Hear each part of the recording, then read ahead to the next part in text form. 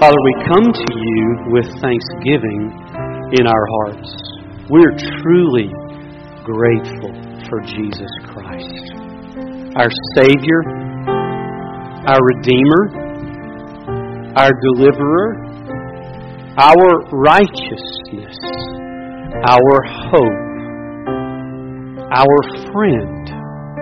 You have blessed us with every spiritual blessing in Christ Jesus. We rejoice in Him today. And we thank you that while we were yet sinners, Christ died for our sins.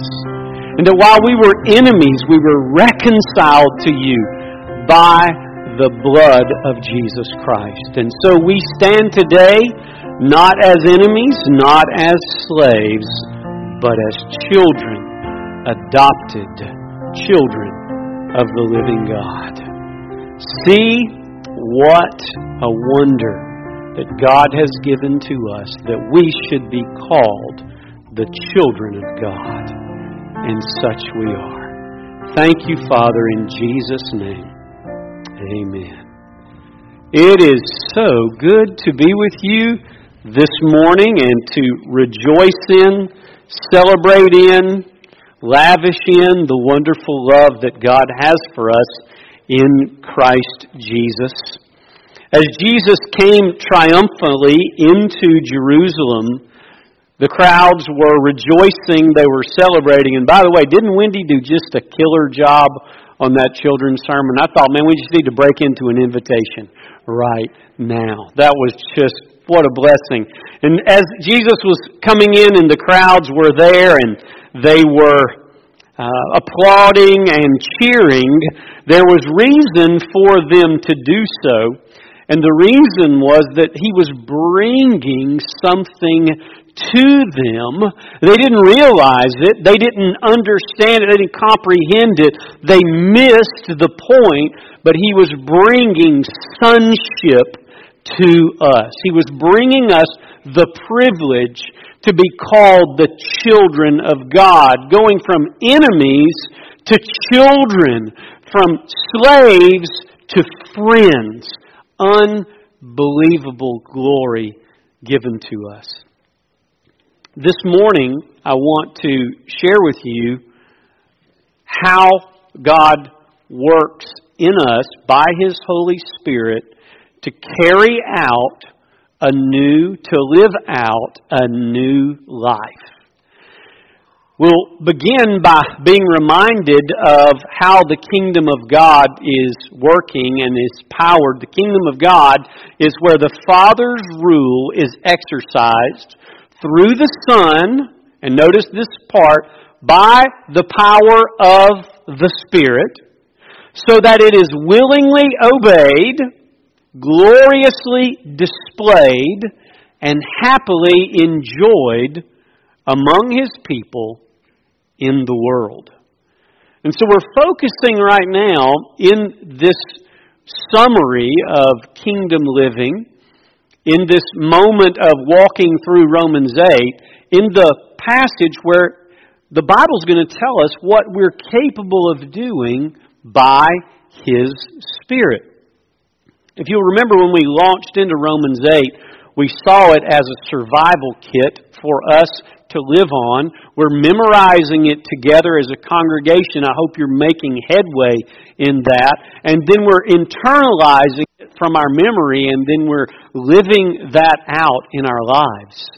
Well, what we realized in all of this was that Romans 8 was written as an answer to a crisis in a person's life when they finally get it.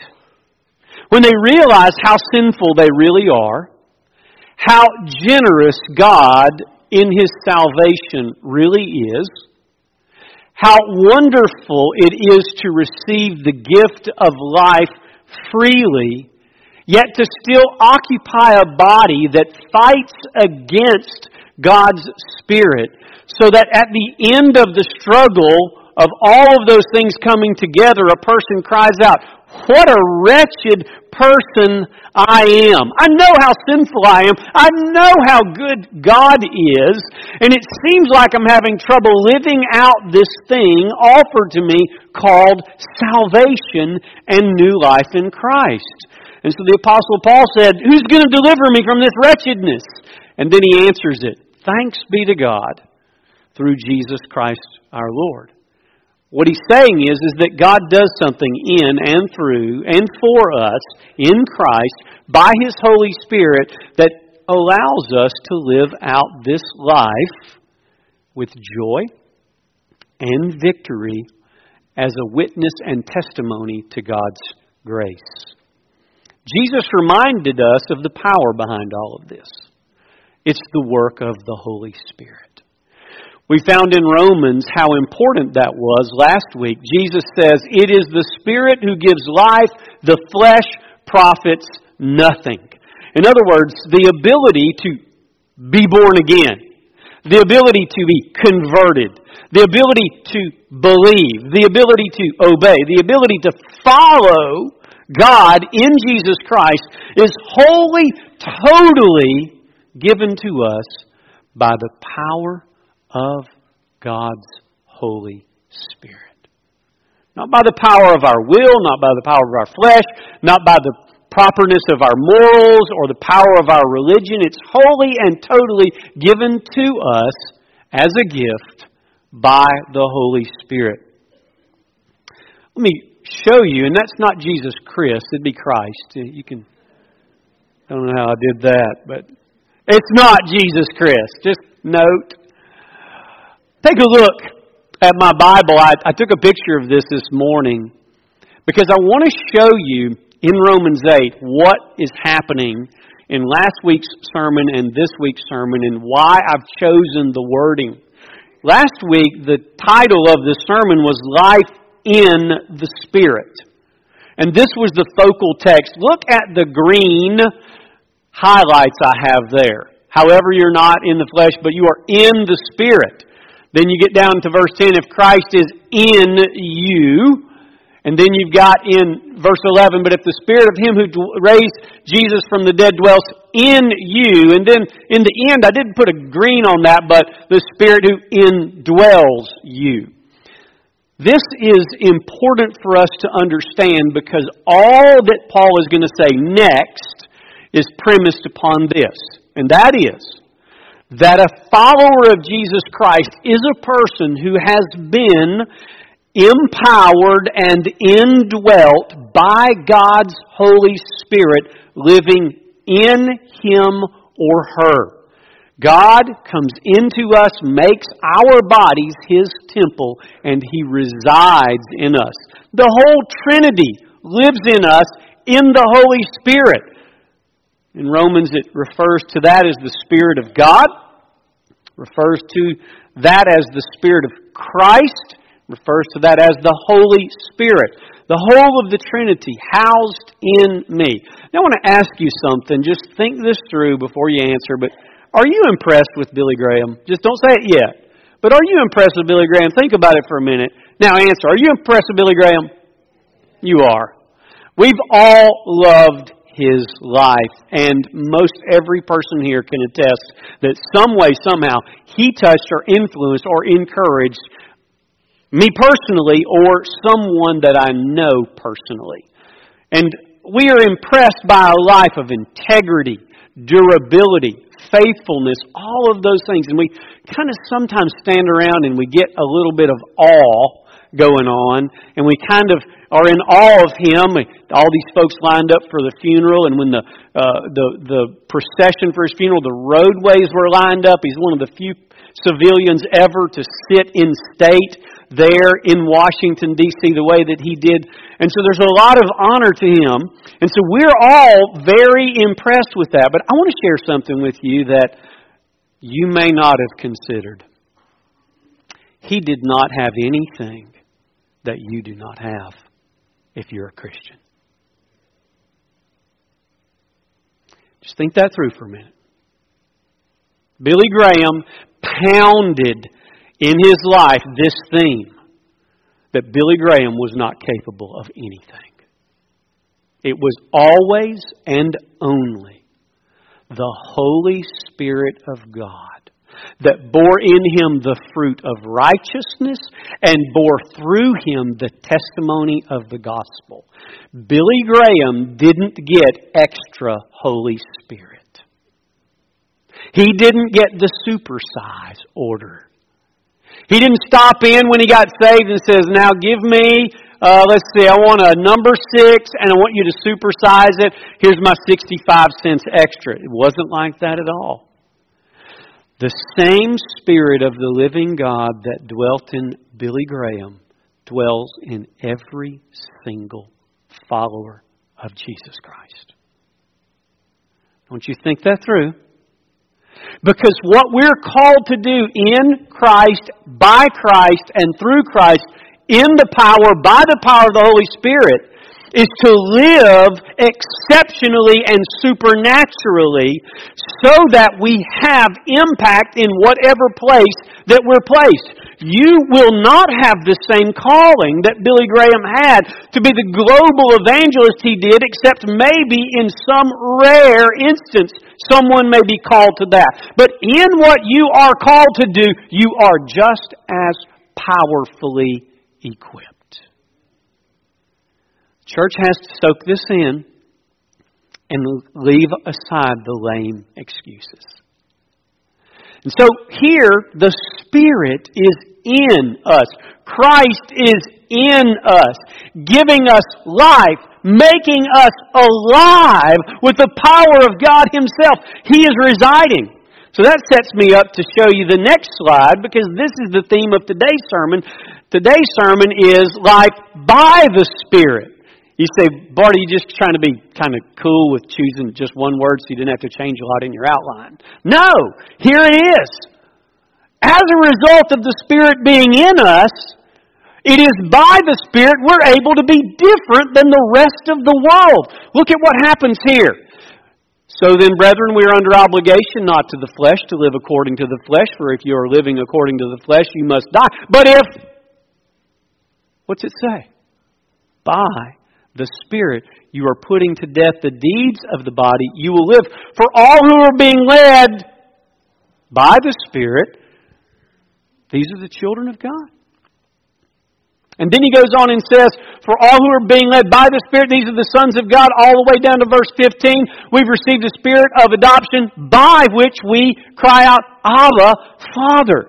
And so what happens is that the Apostle Paul says, because the Spirit of God is indwelling, inhabiting you as a human being because of your salvation, because of your regeneration, because of your new birth, He is going to allow you to do supernatural things by His power. So, here we go.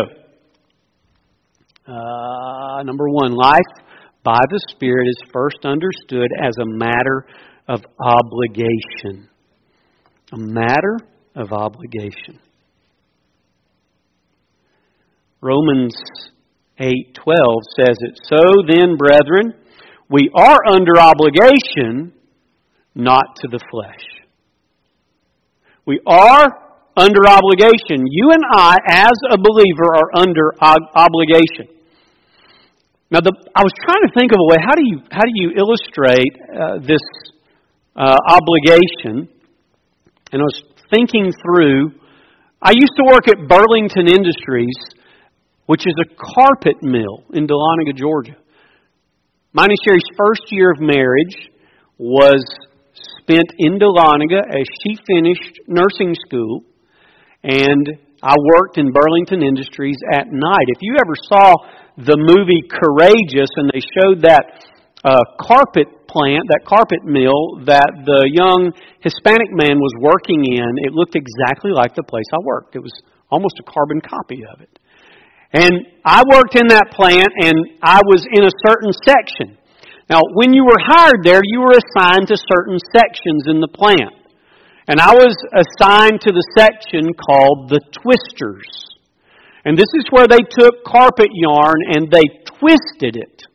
They turned it a certain number of turns so that in the turning of it, Those strands would later be going to what was called the setting place, and they would heat set that twist into the yarn to get the nice fabric that you get in your carpet.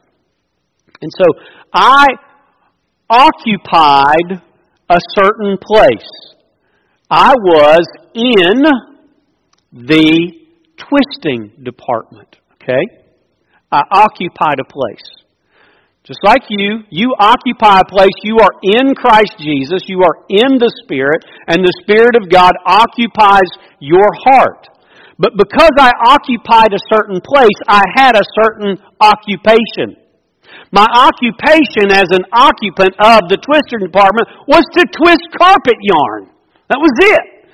And so what I did all night, every night, was I took two different strands of carpet yarn, brought them together, and made sure that the machine grabbed them and twisted them into the right number of twists per inch, and then took those off and turned them in and went back and started over and did that all night, every night. So I occupied a place, and that was I occupied a department, twisting department. I had an occupation, twisting yarn. But here's the thing. I didn't twist yarn by my own power. I had these great, big, powerful machines that ran all of the twisting. All I had to do was feed it, monitor it, and take it off. That was it. I would feed it by putting some yarn on, monitor it by making sure that it was twisting together, and once it was twisted and the spool was full, I would take it off and go and turn that in and start another spool and keep it going. Except I did that on this giant machine where it's nonstop all night. You really almost never get a break because of how those things work. And so it was a long night, but none of it was my power. I participated, I monitored, I took part, but the power to run the whole place didn't come from me. The power to twist the yarn didn't come from me. This is kind of how life in the Spirit is. You occupy a certain place. You are the child of God. You have a seat at His table. You have a place in His family. You are in Christ Jesus, and He is in you. You occupy a place. Because you occupy that place, you have an obligation as a child of God to live like God's children. But the power to do it isn't your power. There are things you do so that you may grow in your reliance on that power. There are things you do that keep you away from things that limit your obedience and performance under that power. But the power is not yours, it is God's. So you occupy a place. You are adopted children of God. You are at His table. You are in His family. You are sons and daughters of the living God. But you have an occupation. And your occupation is to act like it. It's real simple. To act like it. To act like you are God's kid. Well, the only God's kid that we know how He acted, right? Who was it? Jesus. And so, to act as God's kid, we play follow the leader by the power of the Spirit, and we follow Jesus Christ. So you occupy a place at the table in the household of God. You have a name there. It's got your name on it. It says your name. That's your place. You sit there. You are His child if you've been born again, if you've trusted Christ. You occupy a place, but you have an occupation. That's what Paul is after. He's saying because you are in the family and the Spirit of God is in you, then you are to act a certain way. You are to live a certain way. You have certain responsibilities as a child. Just like growing up in anybody's household, there are house rules and there are house responsibilities. But you get to do this all by a power that is not your own. And so you have an obligation. But it's a family obligation. It's a joyful obligation. You are obligated not to your flesh. So it's a matter of obligation. Now let me break that down a little bit. 3 potential sources of obligation. That's why Paul raises the idea of the flesh. Look in verse 12 again. So then, brethren, we are under obligation, but not to what? Not to the flesh. Well, here are those potential sources of obligation. First, the flesh, an internal compulsion. There is a sinfulness that still abides in you right now, even though you've been born again. That's why Paul cried out, "Wretched man that I am, who's going to deliver me from living in this fleshly, sinful self of a body?" So, the first is, there's an internal compulsion. This is the meanness of you. You want to be served, and there is this drive within you that says, I owe it to myself to be filled with pleasure. I owe it. And people will say, they say, you owe it to yourself to go and get you one of these. You owe it to yourself to purchase this. You owe it to yourself to do this. That is an appeal to your flesh. You are not obligated to that. You are not obligated to yourself. The Apostle Paul wants you to know that you have no obligation to your desires, to your own fleshly passions, to your lusts, to those pulls in you. There is an internal compulsion in every one of us towards selfishness. And we're not obligated to that. We do not have to serve ourselves. There's another one, and that is our surroundings. Our surroundings. Many of us feel obligated to our surroundings. Our parents, our spouses, our children, our work.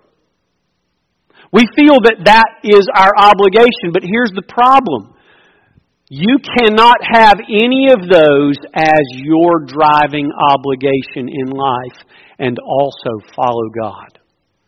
If you follow God's obligations, you'll be the best spouse. You'll be the best parent. You'll be the best child that you possibly can be by being obligated to the Spirit and not to the surroundings. Somebody will say, well, you owe it to your mom and dad to choose the career that they want you to have. Listen carefully. I do not want to sow any disrespect whatsoever, but you need to know exactly what God wants you to do. And you need to work that in the confines of parental authority. There has to be a sense in which when you step up to do what you do, it is not to satisfy human beings. You want to respect human beings. You want to love them. But your obligation is not to them. Your obligation is higher. Listen carefully. That's why Jesus says, he who does not hate father or mother is not able to be my disciple. What does he mean, hate? It means that you have to bring your obligation to them into subjection to God. Therefore, if what God has clearly called you to disagrees with that, there has to be a moment where they are in subjection to God and you follow what God has said to you. Now that means it'll always, listen carefully, if you're here and you're a teenager right now going, whoa, I'm going to buck this now, here we go. It will always agree perfectly with the Word of God. Never disagree. It'll always be done inside the confines of the church of God, helping you understand the will of God and the pull of God, because there's a lot of folks who confuse their internal compulsion with the Holy Spirit. Please mark that somewhere. There are lots of people that confuse their internal compulsion with the Holy Spirit. They are not the same. The Holy Spirit always magnifies Jesus and pushes us toward Him and always perfectly, eternally agrees with the Word of God. But you must be guided by this third compulsion, and that is the Spirit of God. This is important. We're going to see how this works out. It's a matter of obligation. I am obligated to God to be led by His Spirit, to be informed by His Spirit, to be empowered by His Spirit. That is my obligation. Let me show you where that's fleshed out in 2 Corinthians. Real quick, flip over to 2 Corinthians chapter 4.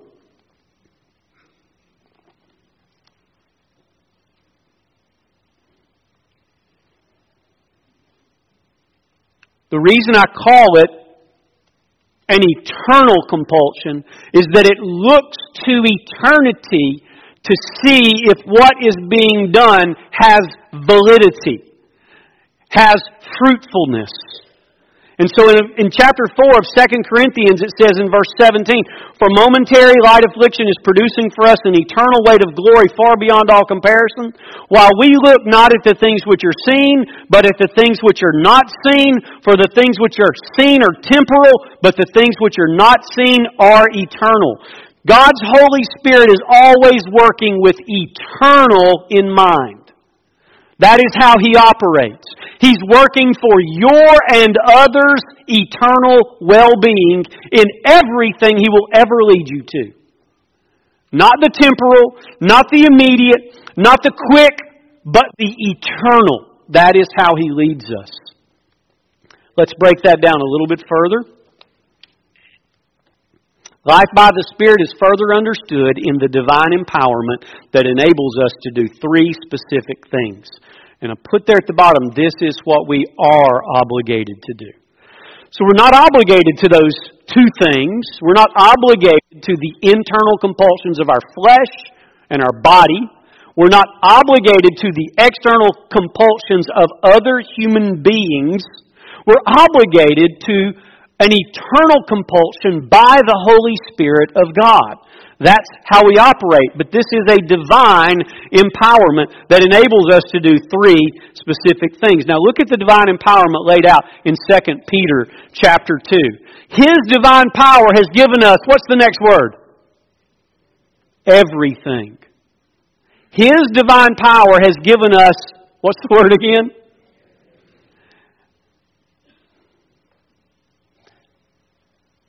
This is very important. It is by the presence of God's Holy Spirit in you that His divine power has given you everything pertaining to life and godliness. The power of God living in you is the power by which you do the things of God. And it is not a power that lacks in any sector. It does not lack in any way. This power has given us everything we need pertaining to, required for life and godliness. Look at how He fleshes it out. Through the knowledge of Him, this is Jesus, this is God, who called us by His own glory and goodness. By these He has given us the very great and precious promises, so that through them you may share in what? What does it say? This is awesome. The divine nature. God's power living in you is the power by which you take on the very nature of God. This is what's powering you. This is what's compelling you. Not the flesh, not the surroundings, but the Spirit of God. Peter is telling us a truth that has been done to every believer. He has given us everything in this divine power. Unbelievable. So that through them I may share in the divine nature, escaping the corruption that is in the world because of evil desire. This is awesome. God living in me, giving me His own nature and the capacity to do everything He says. Wow. Well, how do I do this? how does this work itself out? Well, first it works itself out in the simplicity of Romans 8. Go back there. Put your eyes on this simple phrase. Verse 13. For if you are living according to the flesh, you must die. He's not just talking about your body dying. He's talking about eternal death. He's talking about hell. He says, but if by the Spirit you are putting to death the deeds of the flesh, you will live. So the first order of business in the Christian life, being inhabited by God, having divine power in me and supernatural capabilities, is I've got to kill Bart Walker. That's what I got to do.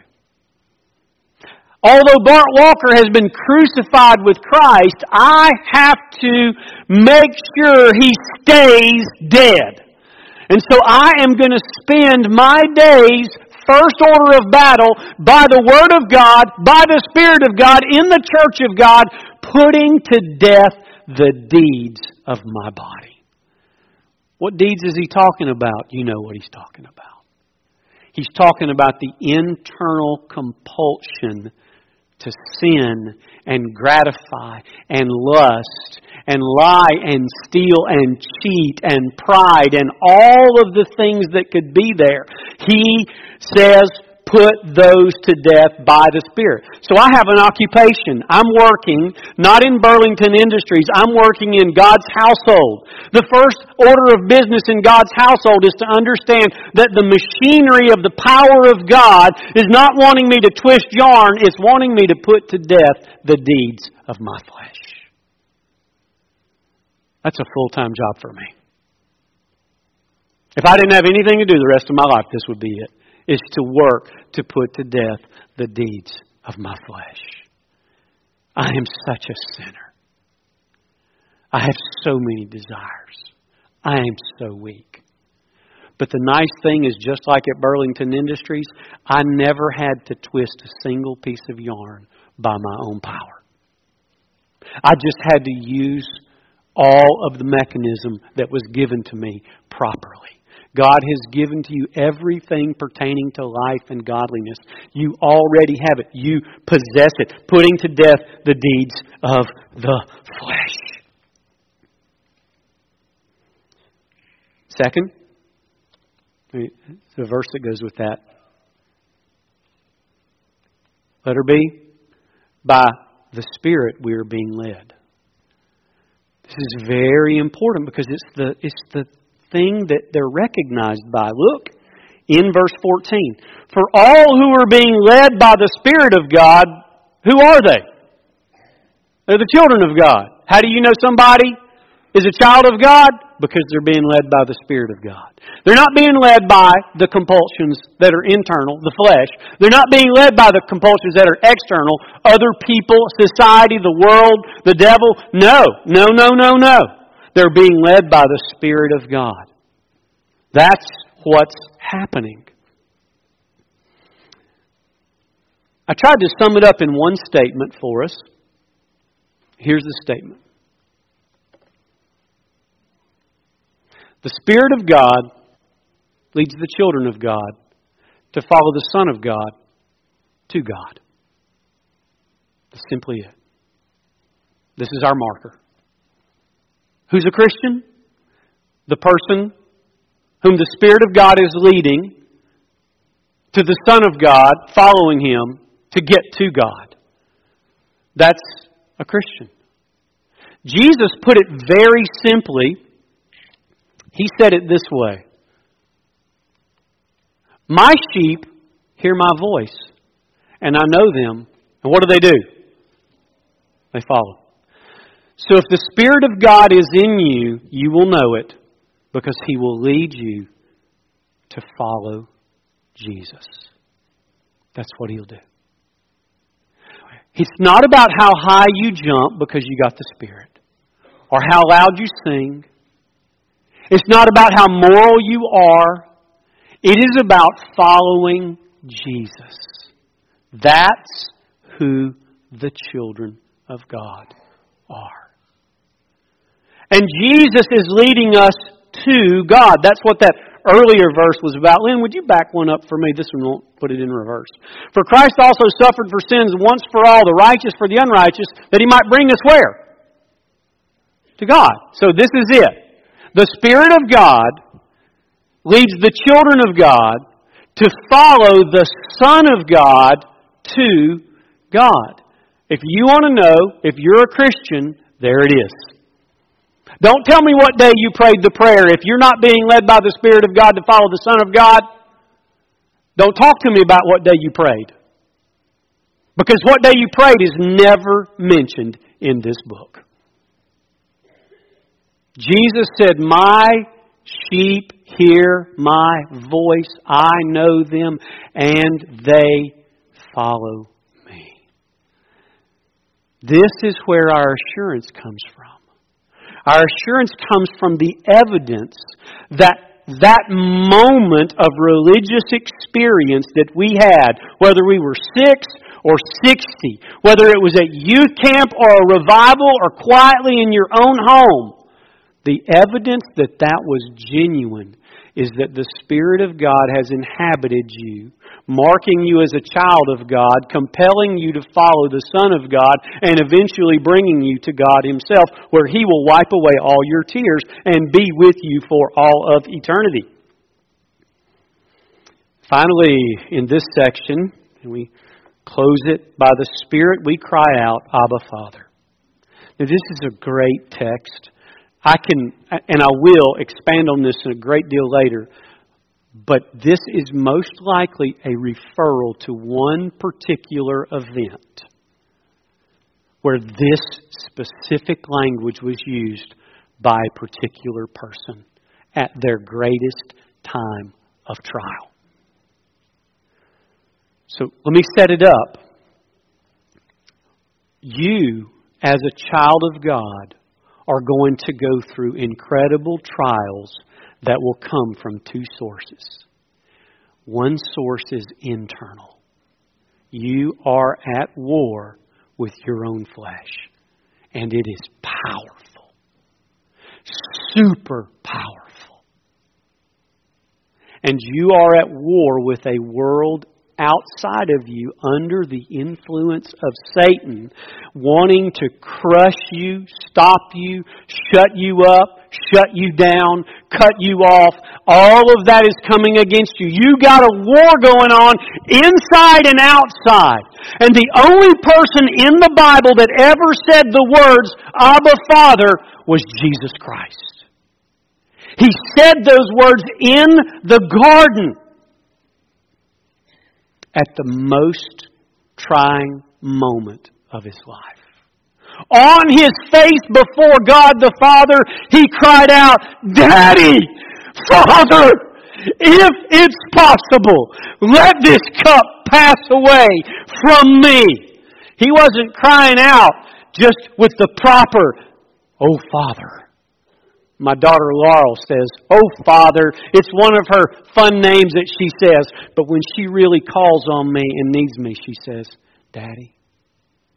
Here's Jesus Christ, the true Son of the living God, in His most intense moment. What does He say? "Daddy, Father." So, the mark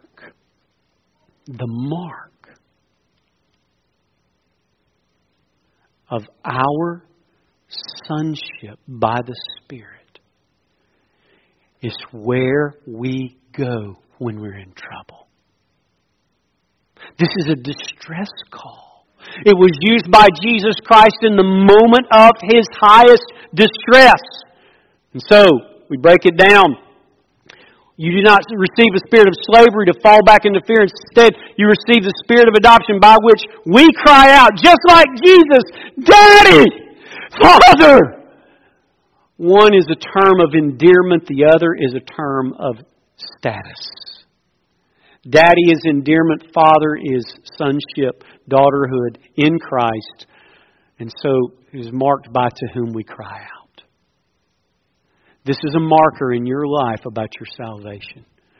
When it's going downhill, who you crawling out to? When I was raising my girls, I learned their voices. And I knew that daddy distress call. I knew it. And when that call would go up, they were in a distress and they were calling out on someone that they believed could help them in their situation, to which I responded by running to their aid. We cry out, Daddy, Father. It's also the one to whom we turn. Who are you going to turn to at your greatest need? It's not just you crying out, you're turning to somebody. Jesus' disciples are asleep. He can't turn to them. They're a bunch of knuckleheads. Judas is betraying him. He can't turn to him. Pilate is going to disown him. He can't turn to him. The Pharisees have rejected him. He can't turn to them. Who can he turn to? He turns to his dad. That's where he goes. That was the mark of sonship. Also, to whom we run. When it all falls apart, where do you run to? Some people run to get high. Some people run to get relief and all kinds of so-called pleasurable things. Others run to watch hours of Netflix. Others run to watch hours of news and internet. Where do you run when it's all going bad? Running to God. Finally, in whom we trust. This is what He's after the whole time. The Holy Spirit of God will always draw you to trust God. He will always draw you to want to be with Him. So please, bow with me for a moment. Let me ask you just a couple of closing questions. First, I want to know if you know that you're a child of God. Now, I don't want you to quote to me the date or time that you got baptized or the religious experience that you had. I want to simply draw you to the Scriptures and see, according to the Scriptures, the Spirit of God is the one who brings, compels the children of God to follow the Son of God to God. That's the marker. Those that are led by the Spirit of God, these are the sons of God. These are the daughters of God. And so where's that marker at in your life? If you're uncertain, let's resolve this today, this morning. And you call upon Him and ask Him to save you. You can do that now. You can believe this good gospel that Jesus Christ, God's own Son, came to save sinners who had rejected God by their sin and selfishness.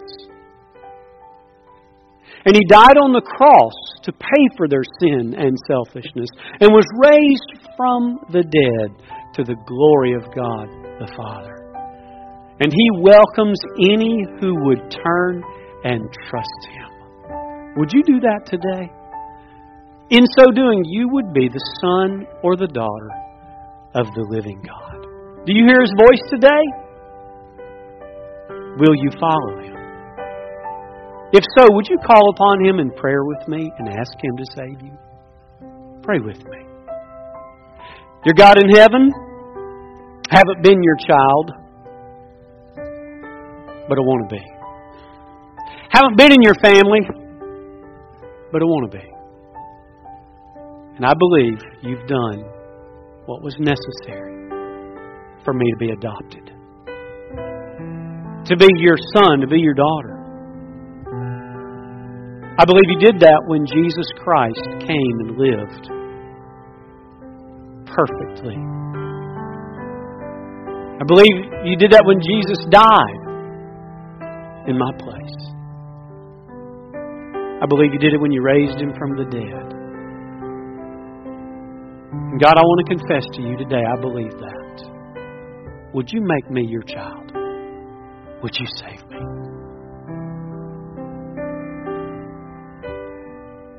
If you prayed that prayer today, There's great encouragement for you from Romans chapter 10. Whoever calls upon the name of the Lord shall be saved, and whoever believes in Him will never be ashamed.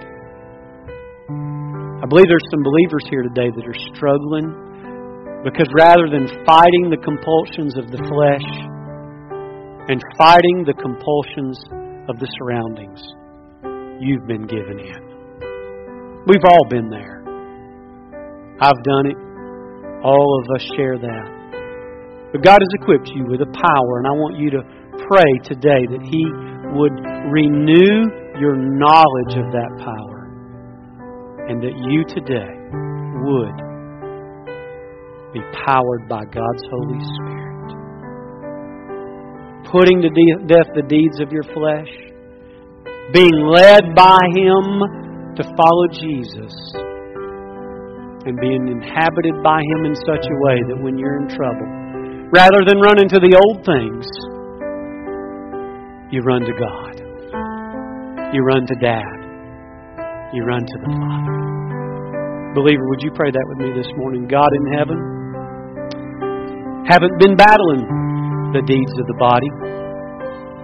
Haven't been fighting the inner and outside compulsions. Been given in. But your Holy Spirit is prompting me this morning to keep following Jesus, to keep pressing on, to renew my commitment today to Jesus Christ. So I do. Fill me anew and afresh with your Holy Spirit, and let me trust that I may run to you, cry out to you, turn to you, and trust you in everything. In Jesus' name. Would you stand as God leads you? Would you?